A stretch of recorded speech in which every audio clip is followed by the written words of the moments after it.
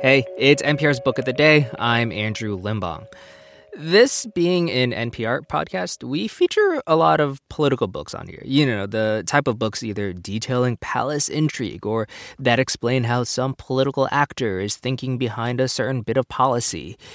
But I think this interview with Danica Roem is the first one we've played that has a politician either A, talking about keg stands, or B, talking about how she used to sing in a thrash metal band that, according to its Bandcamp page, quote, represents one thing, partying. Sick. She's also the first openly transgender state legislator in the country. But as she explains in her new memoir, Burn the Page, her identity is made up of a lot of different things. Everyone's is. And she tells NPR's Juana Summers about feeling confident in embracing all those different parts of herself. This message comes from NPR sponsor Hulu with Black Twitter, A People's History from Onyx Collective and Hulu. Directed by Prentice Penny, Black Twitter, A People's History tells the story of how Black voices found a new home online and blossomed into a force for change while laying down some hilarious tweets along the way. From the memes to the movements, see how this powerful community shapes culture, society, and politics. Black Twitter, A People's History premieres May 9th, streaming on Hulu.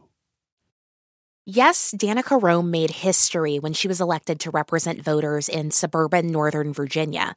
But take a listen to how she describes herself. You know, you don't get too many transgender metalhead reporter, yogini, stepmom vegetarians running for office. That's right. She is an openly transgender woman and former journalist who has also fronted a metal band. And Roem was reelected in November to a third term. She said she feels like her story is relatable.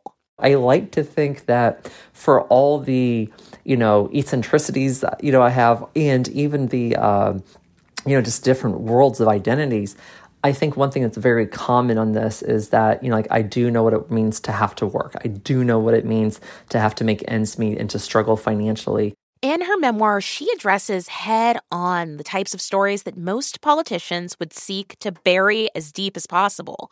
And so I asked Danica Roem, why put yourself out there like this? I want to encourage people to own their own narratives and set fire to the stories that they don't want to be in anymore. And the whole point of this is about being yourself at your most authentic sense. And in trans world, one of the things we kind of talk about is your authentic sense of self.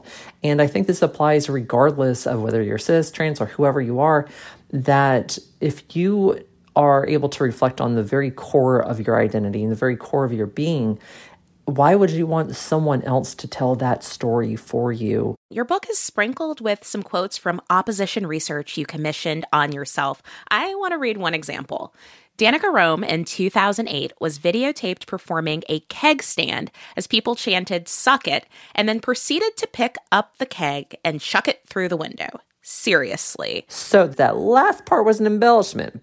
Did I do the first two things on that? Yes. But I do not have the upper body strength to be able to perform that last stunt. Therefore, the whole thing, the reason I want to include that in the book is that when other people even write, just in that case, it was a Facebook status just among friends that was just most to make people laugh, right?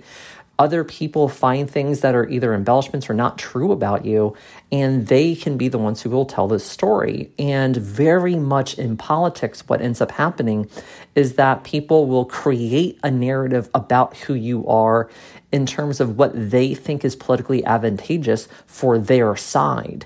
And so one of the things I really wanted to do was kind of own the entire concept of like, hey, look, things that are written about you online or things that you've written about yourself online, good, bad, right, wrong, correct, incorrect, you've got to be able to own that, recognize it for what it is, and at the same time, use it to empower you to feel confident about telling your own stories, and which is so much of this book.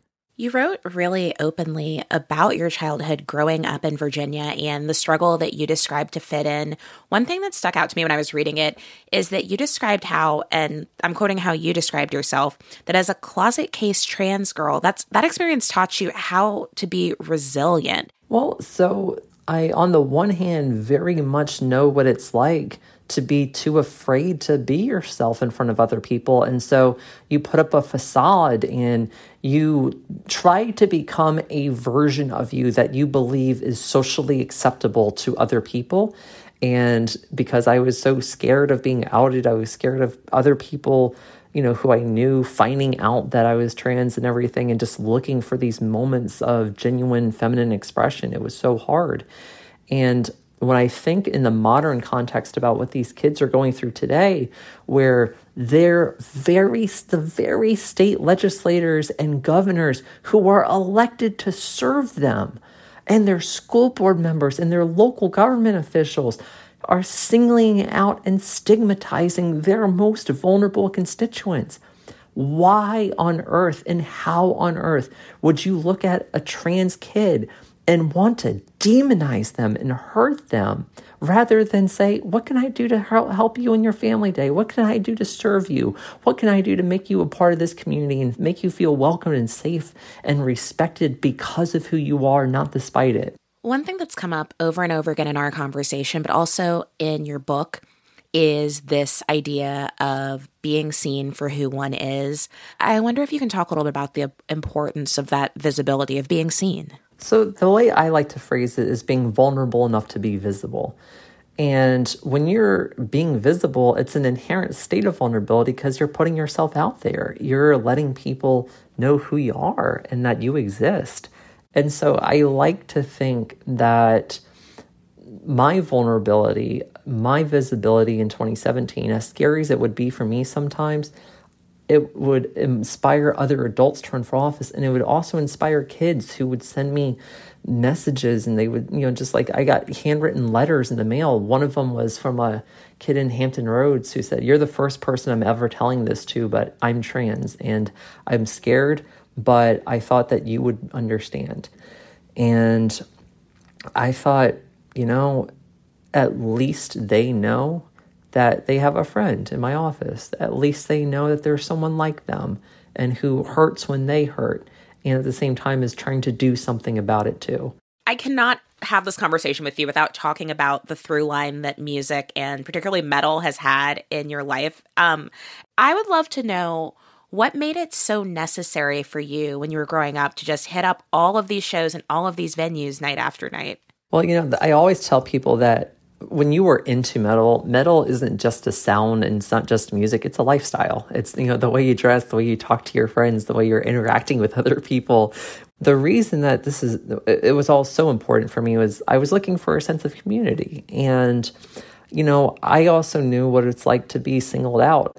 And so, when you're a teenager and you're trying to, figure out your identity, you're trying to figure out how you fit into the world, one thing that very much resonated with me from metal was that kind of audio rebellion that is very much inherent to it. It's very anti-authoritarian. It's very intense musically. Danica, you are a stepmom, a yogi, a metalhead, a delegate.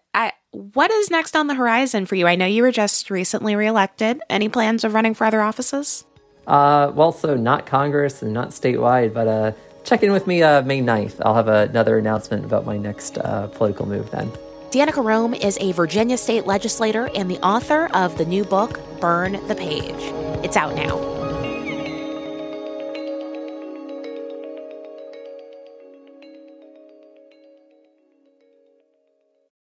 This message comes from NPR sponsor Vuori, a new perspective on performance apparel. Clothing designed with premium fabrics, built to move in, styled for life. For 20% off your first purchase, go to vuori.com/NPR.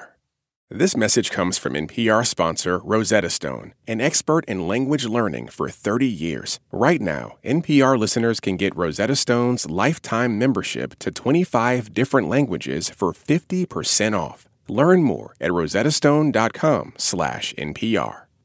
This election season, you can expect to hear a lot of news, some of it meaningful, much of it not. Give the Up First podcast 15 minutes, sometimes a little less, and we'll help you sort it out, what's going on around the world and at home. 3 stories, 15 minutes, Up First every day. Listen every morning wherever you get your podcasts.